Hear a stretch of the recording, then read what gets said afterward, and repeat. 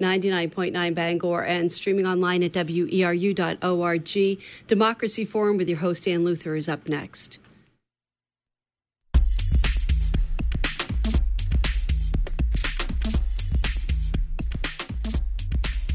Good morning, everyone. Welcome to the Democracy Forum. This is the first program in our 2018 series to broadcast at this time on the third Friday of most months.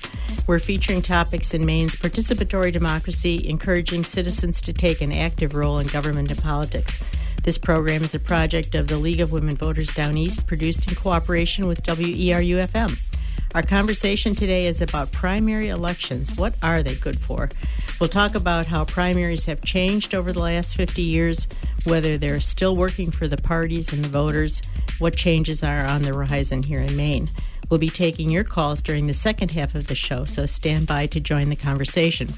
This is Ann Luther from the League of Women Voters of Maine. I'll be your host today for the Democracy Forum, and let me introduce our guests. Joining us in the studio today is Jill Goldthwait. Jill is the former Maine State Senator and award-winning political columnist for the Ellsworth American and the Mount Desert Islander. Welcome, Jill. Thanks. Good morning. Also with us in the studio is Kevin Ray. Kevin is a former president of the Maine State Senate, former chief of staff to U.S. Senator Olympia Snowe, and currently, and then and always, owner and operator of Ray's Mustard. Welcome, Kevin. Thank you very much. Great to be here. And joining us on the phone is Dan Shea. Dan is a professor of government at Colby College. Welcome, Dan. Hi, Ann. Glad to be here. So thank you all for joining us. It's primary season in Maine. Things are starting to gear up. We have no less than 25 candidates running for governor at this time. 16 of them will be eliminated in the June 12th primary if they're all still on the ballot at that point, if they don't drop out before then. We also have contested primaries in other races, including the 2nd Congressional District Democratic primary. Some important decisions about who stands for election next November will be made in the primary. Yet voter turnout in primary elections is historically quite low. In 2010, the last time we had an open seat for governor, there were about 250,000 votes cast for the major party candidates. In the gubernatorial primary, that would be out of an estimated 1 million eligible voters in Maine. Even enrolled party members participated at a less than 50% rate. So what's going on? Is this really working for us? Dan, I'd like to let you give us sort of a general overview. What are the purpose of primaries? Who are they supposed to serve? And just generally, how are they working in the 21st century? Well, I should start by saying you've picked a great topic. You know, an old party boss once said, I don't care who does the electing as long as I do the nominating. Primaries go back actually to the midpoint of the 19th century. I actually know where they began. They began in Crawford County, Pennsylvania. So why would I know such an obscure fact? Before I came to Colby, I taught at Allegheny College, which is in Crawford County, and down at the county courthouse, there's a big plaque that says the birthplace of the direct primary. So they go all the way back to the midpoint, but they really didn't become popular. They didn't jump into vogue until the 1880s and 1890s, and they were part of the progressive movement as a way to minimize the impact of party bosses. Right? So at that time, party bosses simply hand-picked candidates, and candidates that would be beholden to their will. So the idea was to allow rank-and-file average Democrats, average Republicans, to pick the nominees. And they've been used throughout the country ever since. The story of the presidential nomination process is a bit different. But I do think you opened up with a very important point. And it's not simply that so few Americans join in. It's a particular type of person. It's a particular type of partisan that tends to be part of the nomination process.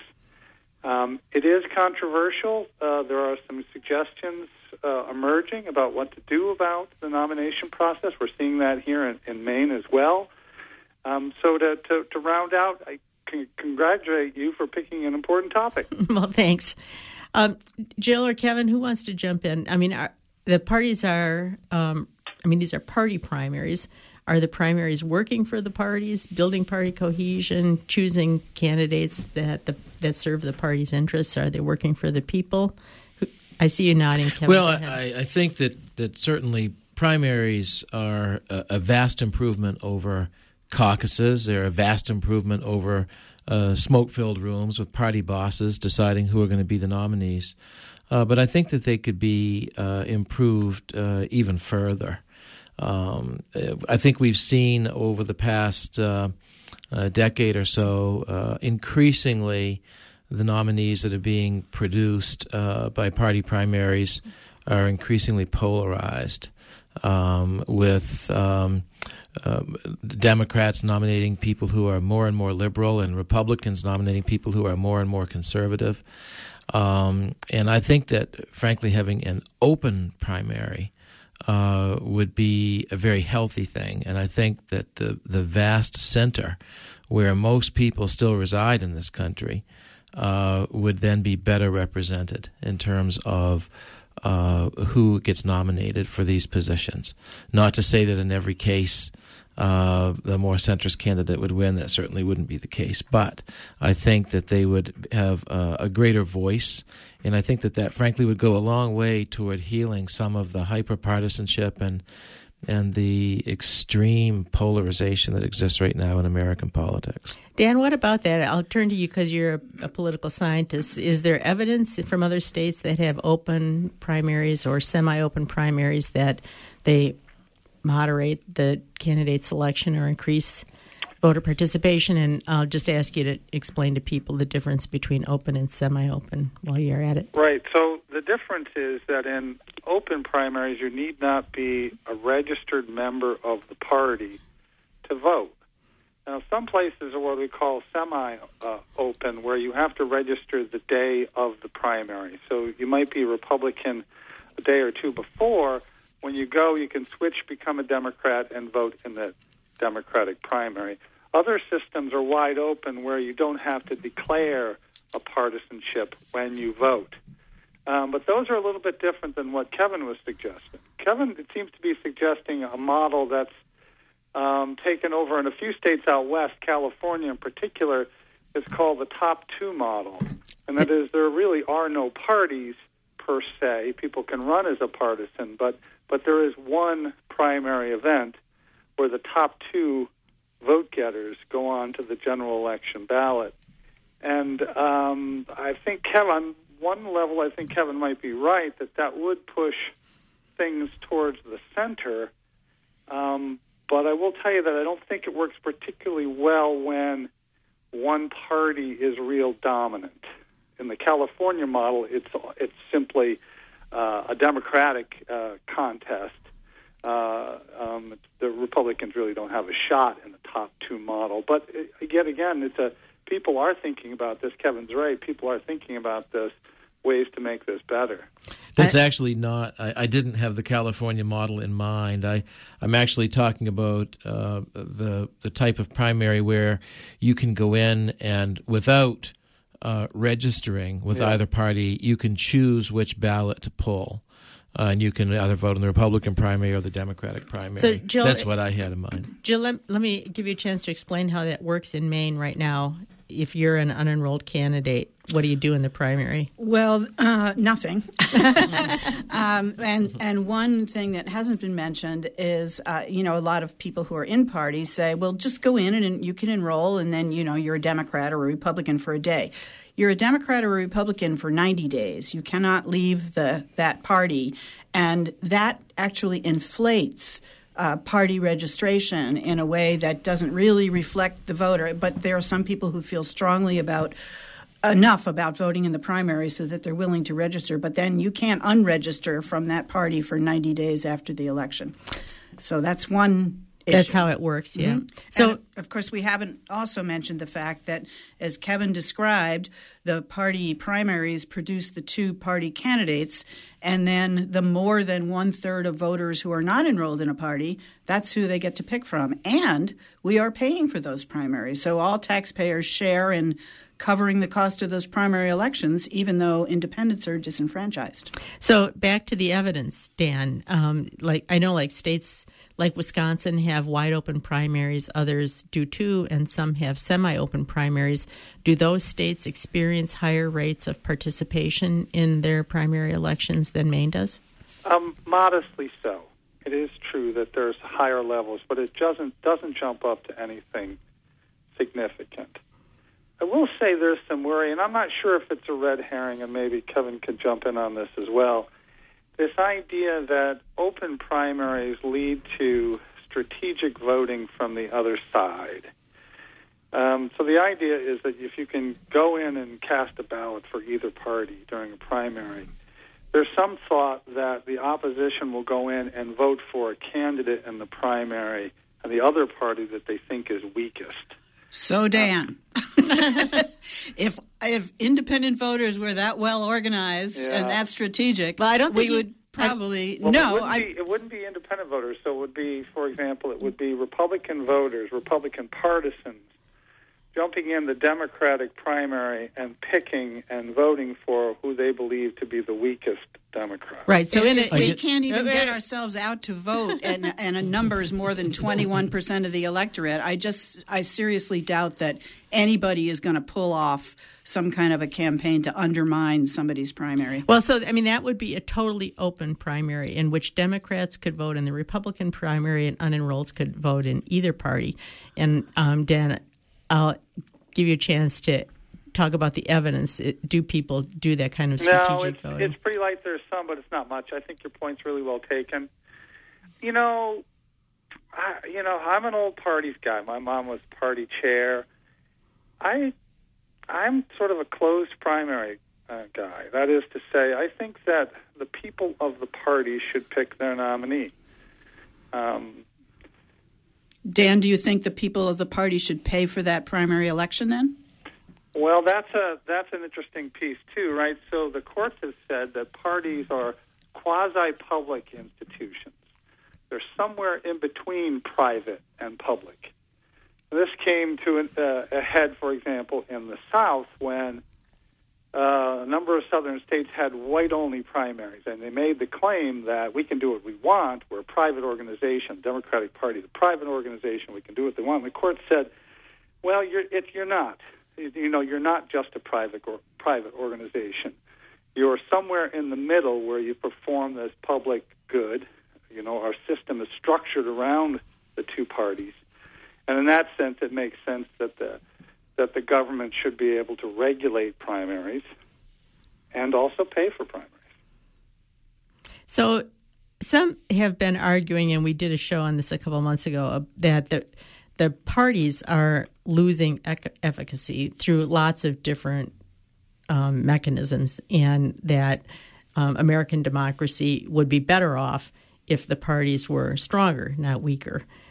Is there any thought that having closed primaries makes the party stronger? Kevin, what do you think? I just view it as I'm sort of on a mission to eliminate the polarization that I think is tearing the country apart.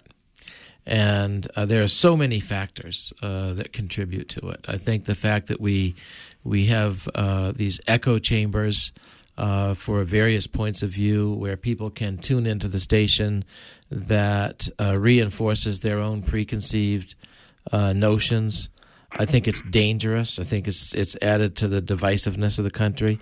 I think that the primary system, and particularly the closed primary system, has also contributed to it, because the people who are listening to these echo chambers and getting all of their news filtered through an ideological prism then go and vote in their respective primaries and are nominating people who are further and further apart and polarizing. And I think it's one of the most dangerous things facing our country right now.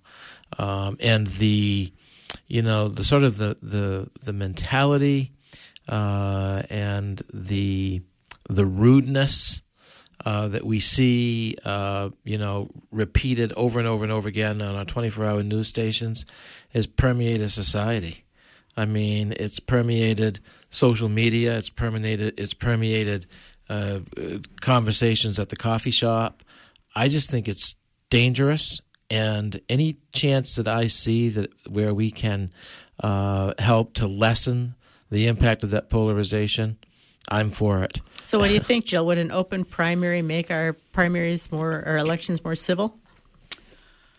I don't know that they would make them more civil, but I do think they might have one other beneficial effect.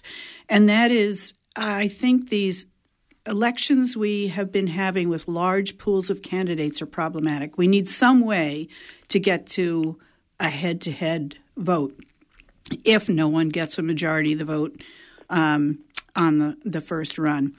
And the benefit of the open primaries is that you would have more people contributing, theoretically, to who the candidates were. Right now, as Kevin described, you tend to get two very ideological candidates, and I think that encourages more people who are not in the two major parties to enter the race. And that's fine with me. I think a big candidate pool like that is good, but given the fact that we end up with winners who have received a very low percentage of the vote, somewhere along the way we need to get closer, either by ranked choice voting, runoff elections, whatever, to a head-to-head election.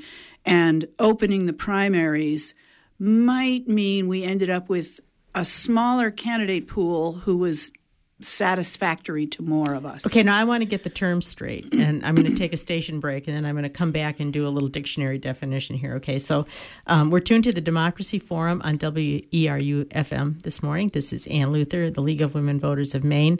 Our topic today is primary elections. What are they good for? Our guests this morning are Jill Goldthwait, political columnist, Kevin Ray, longtime Republican politician, and Dan Shea, professor of government at Colby College.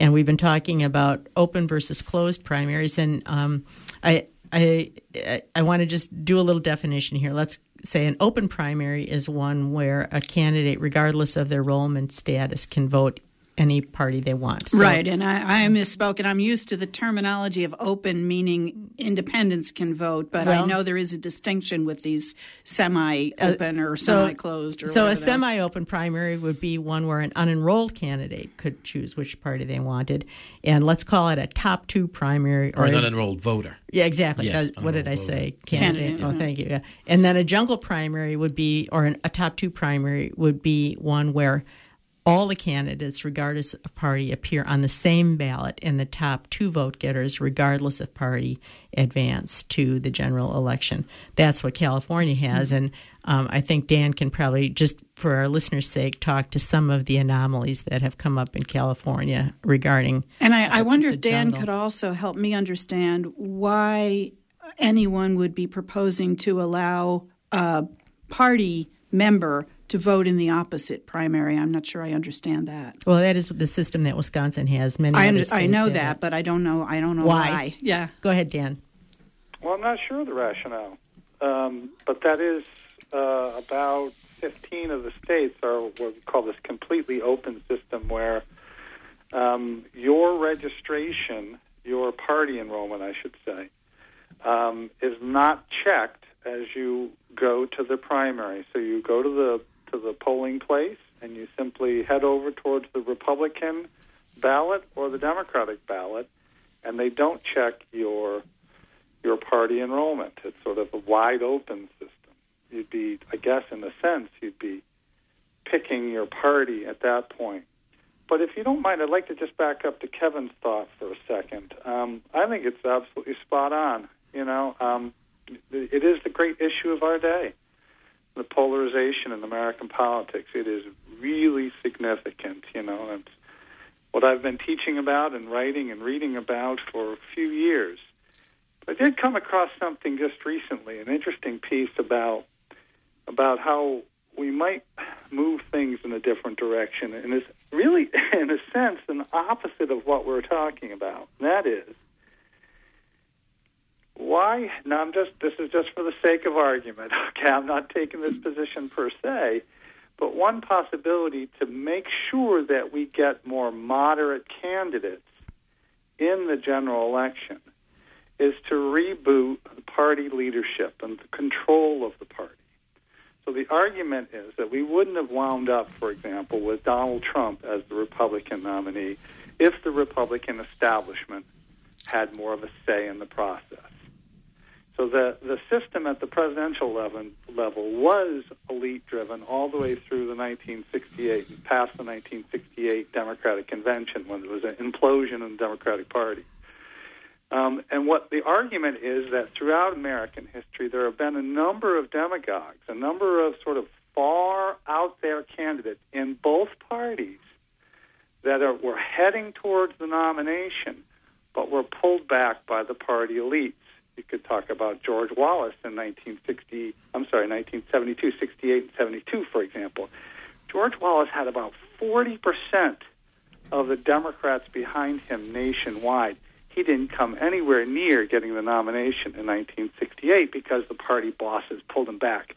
So for the sake of argument, something to think about, should we consider moving back towards these smoke-filled rooms?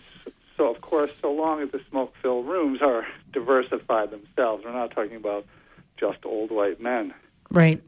Well, and that gets back a little bit to the question about that I wanted to ask about superdelegates. I mean, that's sort of the way that the Democratic Party has done a little bit of what you're talking about bringing party elites more into the nominating process, at least on the presidential side. That was tremendously controversial for the Democrats this year. Lots of people didn't like it. On the other hand, maybe Republicans wished they had a superdelegate system. I don't know. What do you think, Kevin? I see you. Well, I think it's an interesting notion to hear Dan what Dan said, but I do not think that the answer is to put more power in the hands of party elites. I think that really flies in the face of what I believe. I think the answer is in opening the process up to more people. And I think opening the process up to those people, and when I talk about an open primary, what I really have in mind is a semi-open primary.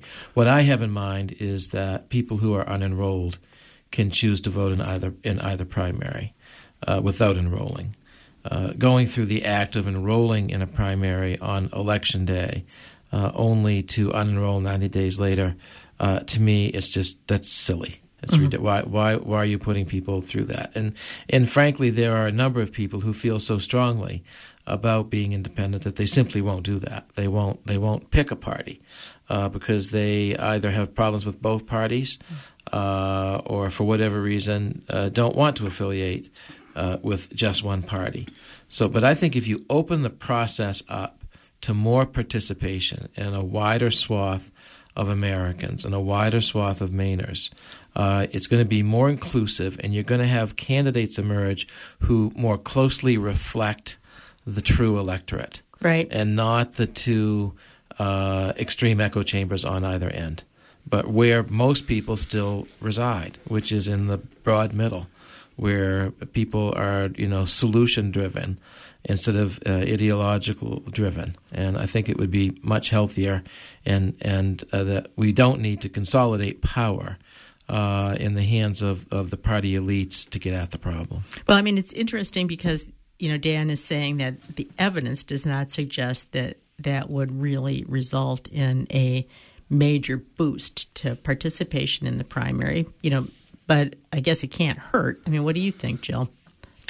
Well, I would begin with I guess it can hurt, and I think it would take some time for people to kind of settle into a new process and figure out how to deal with that, and so on. So I'm not sure how that evidence is gathered. I'm not a statistician, and I don't have Dan's depth of knowledge about how one looks at those things and decides that it does or doesn't make much of a difference. But I would sure be willing to try. Well, let's ask Dan, how do they figure out from state to state and election to election whether semi-open primaries increase voter participation?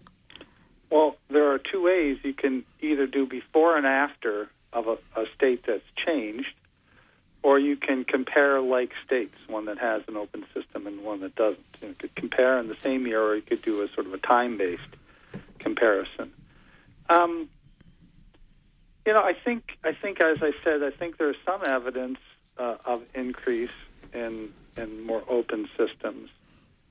But it doesn't, I'm just trying to think, if it's a multi-candidate event, right, so there's, say, 8 or 10 or 15 candidates, I'm not sure how it would mitigate against the block of extremists on either side, right? Mm-hmm. So maybe Kevin has thought that through. How would the hardcore right or hardcore left not prevail in a multi-candidate race? I guess perhaps because they're more at the center. Well, which is sort of an open question these days on partisanship, right? There's a lot of Mainers and a lot of Americans in the center, but boy, the each of the sides has grown in recent years. They would prevail. Sorry for interrupting. Okay. By virtue of voter turnout, and with a 20% turnout, all kinds of cross sections of the electorate could prevail. But one of the benefits of allowing independents to vote in the primaries is that you would have a somewhat broader base. Right now, if you take voter turnout and you factor in the number of candidates, somebody's coming out of that primary with 2 or 3 or 4% of the vote. I mean, I think that 14-person Democratic primary, the vote's going to be distributed quite widely. And likewise, I think there are 5 in on the Republican side. And these candidates who are going to be who we vote on in the general election will have received a tiny fraction of the vote. So if you allowed independents to vote, it could, first of all, it will add those voters to primary voters. And second of all, it could inspire more party members to come out and vote. And that would be a good thing. Well, I mean, you could also use a runoff system. Right. There's a lot of southern Yes. states do. And of course, we will have, it looks like we're going to have ranked choice voting in the primary election this year, which may be another possible solution to some of these problems. But it sounds like Dan is saying if we have 25% participation in the primary now, if we open the primary, we may go from 25 to 26 or 27%. We're not going to go from 25 to 40%. I mean, that's what I hear Dan saying. Is that right? I find it hard to believe that if you opened up primaries to independents and independents understood they could now participate in primaries, that you would only see 1 or 2% increase. I agree. It's unfathomable to me. I don't understand that either. I'd certainly it might be vote. as much as 5 or 8. Okay. So not 2, but 5. Well, remember, only about half of Americans, much higher in Maine, actually, as we all know, but only about half of Americans turn out to vote in the general election. That could change. I have a feeling that maybe, I guess if you could call it the upside of polarization, is that voter turnout might improve, which would be a very healthy thing. Well, and of course, a lot of the evidence, Dan, correct me if I'm wrong, is that voter participation in primaries is a lot more significantly driven by the candidates and interest in the candidates and how competitive the election is than it is in anything else. Is that true? Absolutely. A vast preponderance of primary contests are not competitive, so it sort of skews the turnout, right? Whenever an incumbent runs, for example, if there's a challenger against an incumbent, those primaries are almost always not competitive. So, there's a lot of variance, and some states are more open on when this can happen, right? One of the big issues that the nation's been thinking about lately is the length of time that voting should happen and the mechanisms for voting to happen. Perhaps we could get at where we're thinking if we opened it up to internet-based primary voting. We should think a little bit about that. It might be cheaper and easier and faster. get more people engaged. I think we probably, but given the Russian scare, I'm not sure everyone's quite anxious to jump on that quite yet, but, maybe there are other ways to get at the nomination process that could push more moderate candidates to the general election. I'm going to take another little break here, but does one of you can answer after the break? What are the parties in Maine, and how do you get to be a party in Maine? How do you get to have a primary in Maine? We'll take that question up after this short announcement. So at this point, I'd like to invite listeners to join our conversation. You're tuned to the Democracy Forum on WERU. This is Ann Luther from the League of Women Voters of Maine, and our guests this morning are Jill Goldthwait, a political columnist, Kevin Ray, a longtime Republican politician, and Dan Shea, professor of government at Colby College. Our topic today is primary elections. What are they good for? If you have a question or comment, you can join our conversation by calling toll-free 866-625-9378 or 469-0500 if you're calling locally. We have only one listener line open today, so be patient if you get a busy signal. If you do get through, please take your answer off the line so that somebody else can call in behind you. Don't wait till the last minute. Get your call in early. So let's take up that question. How do the parties qualify in Maine, and who gets to have a primary? Who knows? Perhaps Dan would be best suited to answer it. I know that to qualify as a party, you have to receive a minimum percentage of the vote in a previous, I believe, gubernatorial election. And that allows you to register as an official party and to take party registrations. But Dan may want to weigh in on the particulars. I actually don't know the particulars of Maine, but you hit it on the head almost universally across the nation. To be honest, the electoral rules are stacked for the two major parties. What generally happens, and I believe it's true in Maine as well, is the party of the top two gubernatorial candidates are automatically listed as primary parties in primary contests, and in order to be a non-major party listed on the primary ballot, you have to circulate petitions, and the petition number varies from state to state and from district to district. But it is essentially that the gubernatorial race outcome leads to the two parties, and then petition gathering for any other party. Do you know the answer, Jill? Otherwise, well, in Maine, there's not a distinction made between major parties and non-major parties. I do know that one other sort of impediment, if you will, to people who are not in the major parties is the language of process within the legislature used to say if you were creating a commission, you would have this many people from the majority party and this many people from the minority party. As an independent, I wasn't even eligible to serve on any of those.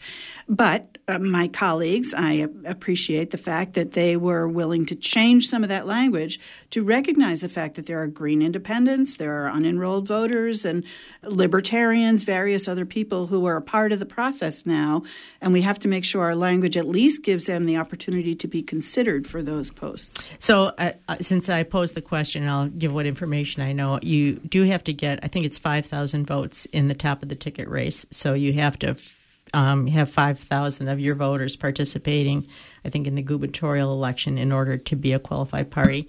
And I think you also I think they allowed the Libertarians to qualify by getting a certain number of people to enroll in the party. So there were sort of two thresholds there.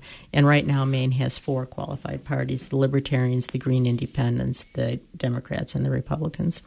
I want to just interrupt real quick. The power of the Internet while we're talking about the difference between open and closed primaries. There's a study out from the University of Florida. It's about 7%. So I think, Kevin and Joe, you were right. It is, there is a bit of a boost, about a 7% difference. Yep. It's not insignificant. That's good. It's pretty good. That's pretty good, yeah. Yep. So I keep seeing the phone line flash here. I don't know if we have somebody on the line or not. 1 minute, we do have somebody on the line, and it is Gina from Belgrade. Go ahead, Gina. Hi, good morning.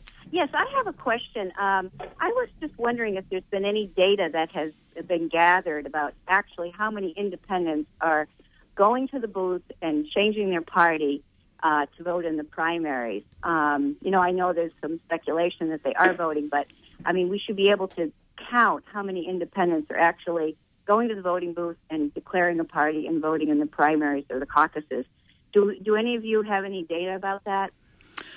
I don't have the data, but you would have to count both the people who are going in on Election Day and registering in a party, and then also count the people who after 90 days got out, because otherwise they could be new people in town who had registered in that party, or people who had decided to go from Republican or Independent to Democrat, or the other way around. So you would have to kind of know who not only registered on the day of, but who then withdrew as soon as they could thereafter. And I assume those withdrawals would be public information, yeah? I think you probably can get that without name and address stuff from the Secretary of State. But you would know the number of people who... But you'd have to look at the unenrollment on that 90-day mark, yes, right? Exactly. Right. Yep. I've always been struck by the fact that when I was serving in the Senate and running for election and re-election, running into people who didn't know what party they belonged to, or had jumped back and forth and said, "Well, I don't know where I am right now. I remember I registered Republican to vote in such and such a primary," and then you also have people who go to the polls fully expecting that they're a member of one party, only to find out that actually they're a member of the other party because they forgot that they had done that. Right. So I just and then they can't vote in the primary they wanted to because it's they're there and they're in the other party. That's a good point. I'll make a little public service announcement right here. If you are enrolled in a party and you want to change in time to vote on Election Day, you have to change 15 days in advance. Mm-hmm. So if you are already enrolled, you have to think ahead. If you're not enrolled, you can enroll on Election Day. Right. So everybody check. Yeah, right. Right. We have another call on the line. It's Bob from Dedham. Go ahead, Bob. Thank you for taking my call. I represent Mainers for Open Elections, an organization that was formed to advocate for an election system to all eligible voters, not just party members, and for laws that help increase voter participation. Hey, Bob? Yes. Bob, we're getting a little feedback. Can you turn off the radio? Yes. Well, thank you.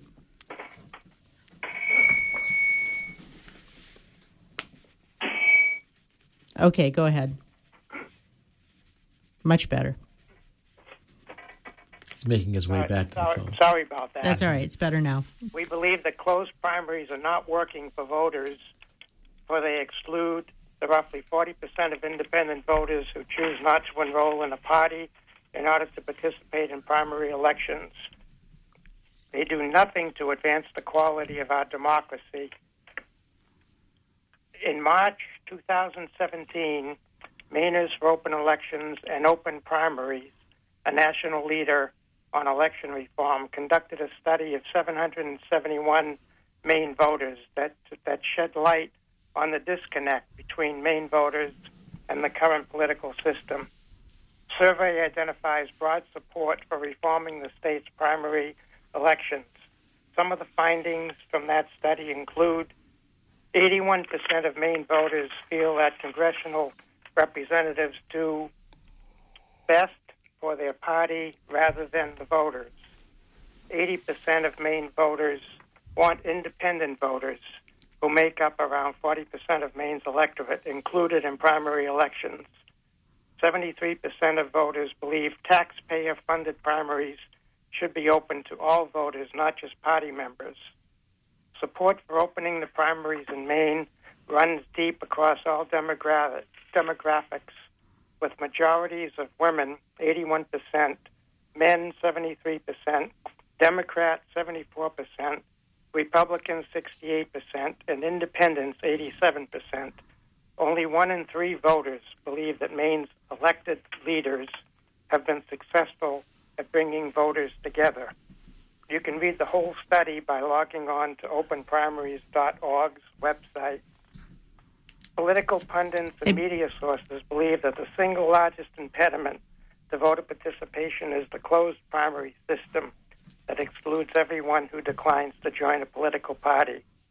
Membership in a political party should not be a prerequisite for casting a ballot. Hey, Bob? Yes. I'm going to ask you to wrap it up.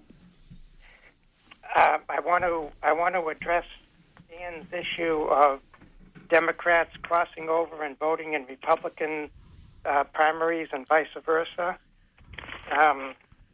I think we've answered that. There's no evidence that people really do that, Bob. But I do have a thought that I want to add to this. I think my guess is the core of the issue to make the nominees better reflect the electorate in Maine is mostly a turnout issue. And this is what I mean by that. I think it's a mistake to assume that independents aren't ideological. Right? We've got a lot of evidence to suggest that independents will often push to one side or the other rather heavily, right? Now, even more, they'll vote more consistently for a party than people who say that they're partisan but only lean to the one party. So a lot of independents are conservative and progressive or liberal. So I worry that what happens is, even if we make this move, if turnout doesn't drive up, and the most ideological voters are the ones that turn out, both the Republicans, Democrats, and independents. I'm not sure we'll get to where we want until we really focus in on getting more people to the polls. And the point's made that you will get more people to the poll with an open system. Okay, I agree with that. But I think even more beyond that, to be honest. Bob's data make me think about the fact that with those really very large percentages of all kinds of cuts of the population supporting this kind of thing, it's curious that although bills are submitted in the legislature to change our primary system in one way or another, they never go anywhere. So it seems to me that most party members seem to feel comfortable with the existing system. And as long as we have to go through the legislative process to change it, we're not going to get there. Yeah. Hey, that goes back to the fact that, with the notable exception of Jill, independents are not really represented in the legislature in any meaningful way in terms of having a voice on this issue. The people who are in the legislature are the products of the system that's in place, and so they're either, for the most part, a Democrat or Republican who got there through the current system. So I think there's just a natural inertia in that situation. Yep. And there is an interesting situation now in the House where there are 7 people who are some form or another of independent or unenrolled voter, and the numbers are close enough that block of 7 could change an outcome of any partisan issue. It won't if the parties unite against open primaries, but they are aware of that influence that they have, and there are issues on which they have differing opinions themselves, but there are some issues on which they can agree and could actually make some major system changes. Right. For instance, if that group said, we will vote for the Republican candidate for Speaker of the House if that speaker agrees that committee chairmanships will be shared on a prorated basis based on the percentage of members of the body. That would be a huge change. And empowering one side or the other to have the speaker is big influence. Of course, those 7 people cover a very broad ideological. Yes, they do. And they freely acknowledge that there are times when they can't work as a group, but there are times when they can, and they're considering how to do that. Yep. Our listener lines are open, 866-625-9378 or 469-0500 if you're calling locally. We're talking about primary elections this morning on the Democracy Forum. Maine is considering some changes between primary and caucus in its presidential election system. Right now, Maine has a presidential caucus system. We've had primary elections for president before for a couple of years, and then we went back to caucuses, and then in 2016, many people had a disastrous experience at the caucus, and there was some thought of going back to primary. What do you think about caucuses versus primaries? Kevin? Yeah, I'm on record as favoring primaries. I believe that in the same way that a semi-open primary encourages more participation than a closed primary, a primary encourages more participation than a caucus.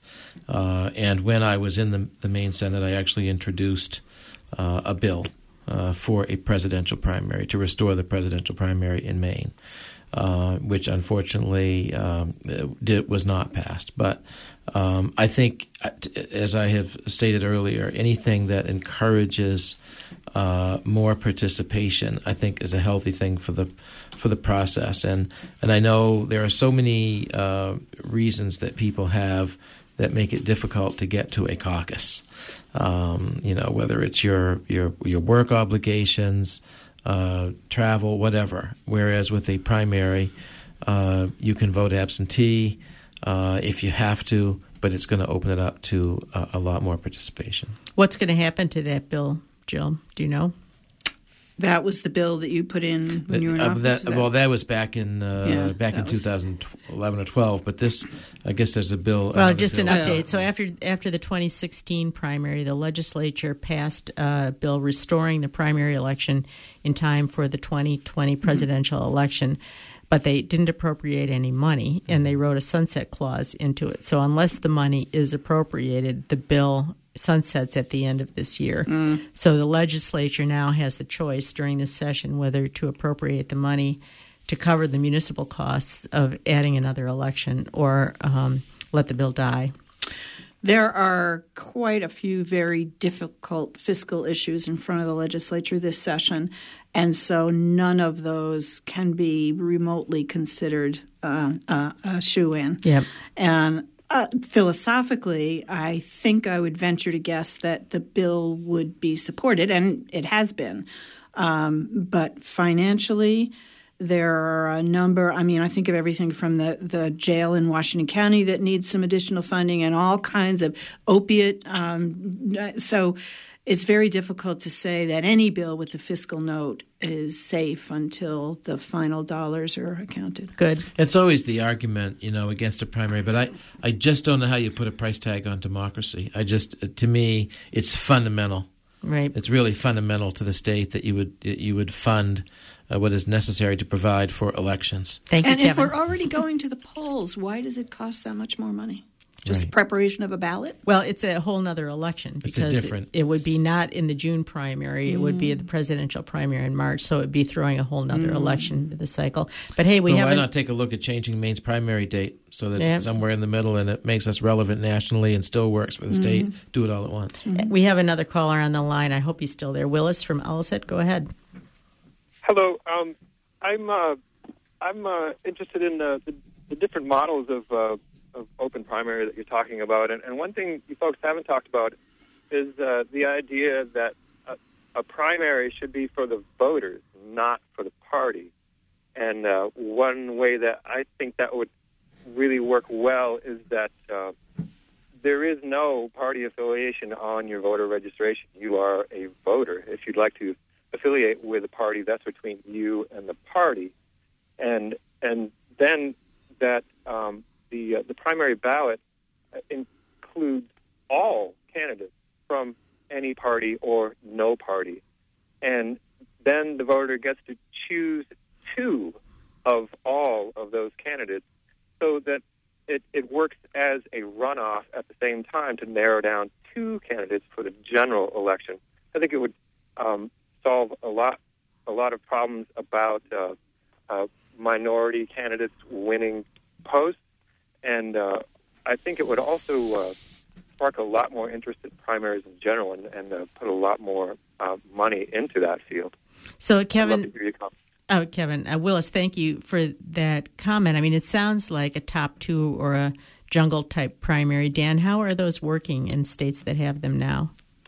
Well, in California, it simply leads to a general election of two progressive candidates. But is that, if that's the reflection of the voters of that state, why is that a problem? Well, I'll tell you, I got some thoughts on that. It's interesting, and I know, as an all parties person, I kind of rub up against this idea that the nominations are the same as elections. The general election is the election, so the idea is that each party would put forward a candidate and also a slate of candidates that, holds a set of positions that they're offering to the electorate.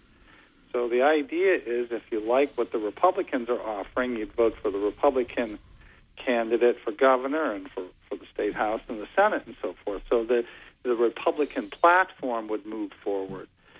I think top two models really disintegrate this idea of sort of the relationship between the legislative party and the governor's party. I kind of like the idea of the voters being offered two very clear different perspectives. I think in California, for example, what you wind up with is, again, that it is a liberal state, is a progressive state. So in the general election, you wind up with two progressives, and there's not even another.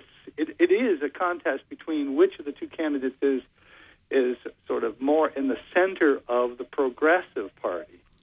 Well, in Louisiana, you probably you're ending up with two conservative candidates, right? And two Republicans. There can be other anomalies. So in California, for example, if it's a dominant Democratic district and you have two Democrats running and 5 Republicans, or the other way around, if you have 5 Democrats running, Democratic district, and 2 Republicans, the Democrats can so split the vote that the 2 Republicans advance, and a predominantly Democratic district can choose from only 2 conservative candidates in the general election. So there are some anomalies that can come up with top 2. But we have another. If you don't mind, one more real quick. One of the functions of elections is to educate voters, and I worry that in general elections with, say, 2 right or 2 left-centered candidates, the other side doesn't get any airing. All right, so it will be the losing side, in Louisiana and California, but at least the voters are hearing from the other side. Yep. We have another caller on the line. This is probably our last call. Tom from Steuben. Go ahead. Hi. I think my concern in listening to this conversation is simply what I would call vote marginalization. As engineered, starting about 30 years ago, planned by the Koch brothers, in a way that whether you were talking about electronic vote rigging or gerrymandering or marginalization of a candidate by bringing in third or maybe even fourth party people, that there's a way in which looking at the local picture or looking at primaries for national purposes almost becomes irrelevant. And I think it's worked particularly well in the East. Like, it doesn't matter what we think. They're better at engineering votes than we are. What do you think, Dan? Well, there's a lot to that. On the gerrymandering issue, it's absolutely unequivocal that after 2010, the Democrats have had a tough go at it, and the evidence is overwhelming. But just keep in mind that the Democrats put it to the Republicans for a long time as Absolutely. well. Right. And tune into our show next month when we'll be talking about that very topic, gerrymandering. Yeah, so. My foremost concern, to be very quick, is voter suppression moves. I mean, they're happening all over, particularly since the meat of the Voting Rights Act was hollowed out. That's really where it's at. States moving on restrictive access to the polls, eliminating early voting and voter IDs and so forth. Yeah. I want to respond to the issue of the platform that Dan raised in terms of giving voters a choice between two different philosophies and so on. I wonder what Kevin thinks about this, but part of the questions surrounding our elections now have to do with the fact that the platforms are not considered relevant by the parties themselves. When I decided to run as an independent, I assumed I'd have to join a party. I read both platforms, And to me, they ranged from the overreaching to the appalling. And party members inevitably said to them, don't worry about them. That's something somebody does somewhere nationally, and that has nothing to do with who we are as a party. Well, it is the statement of the party. And so it is the platform, as Dan was kind of musing about, any kind of a representation of what the party's thinking so that the electorate could make decisions based on what the overall party says, because it doesn't seem like its members agree about those things either. Okay, we are running out of time. And I want to just bring us back to primary elections. What are they good for? And ask each of you to make a few closing comments as we head out before the music comes up. And so, Kevin, go ahead. Well, I guess just to encapsulate, I believe that primaries are a vast improvement over caucuses in terms of, broadening the participation of American voters. But I believe that they could be improved. And I believe having not a purely open primary, but a more open primary would be a very healthy thing for democracy, ultimately for the tone and tenor of the country. Go ahead, Jill. Giving more voters a voice in who we will be able to vote for in a general election is very important to me. You can say a few more words. We have a little more time. All right. And I agree that there are perfections that could be made, but I am not sure that I see a route to those other than a referendum election. And right now, that whole process is under question in Maine, too. And that's probably a whole other show. Dan, parting thoughts? You have a couple minutes here. Go ahead. Well, I think Kevin's right about caucuses. They're horrible. I mean, sometimes the turnout is in the tune of 5 and 8%, and it's particular. Again, it's not simply that it's just a 5 or 8%, but it's a particular type of 5 and 8%. Some voters, the most ideological, will figure out how to get to that caucus. So I'm not a fan of caucuses. I do think the key is in getting more people into the process. I'm not sure if top 2 or open primaries is the best route, but it's worth considering. I do hope that some states begin to tinker with the voting model. How do we get this done for primaries? I'm a huge fan of Election Day for general election. I think it should be a state and national holiday. People should have it off and so forth. But for the primaries, might we consider another way of getting this done over the course of a week or through the internet? Oh, that's radical. Yep. Hey, we are running out of time now, and I hear the music coming up. So I want to thank our guests this morning, Jill Goldthwait, the political columnist, Kevin Ray, longtime Republican politician, and Dan Shea, professor of government at Colby College. It was a great conversation. You've been listening to the Democracy Forum, a project of the League of Women Voters Down East, produced in cooperation with WERU-FM. Thank you to Amy Brown, our engineer today at WERU, and thank you to our listeners. Our website is lwvme.org for more information about this topic or to learn about other shows in the series. We'll see you here next month. That's Friday, March 16th. Our topic will be partisan gerrymandering. We'll look forward to seeing you then.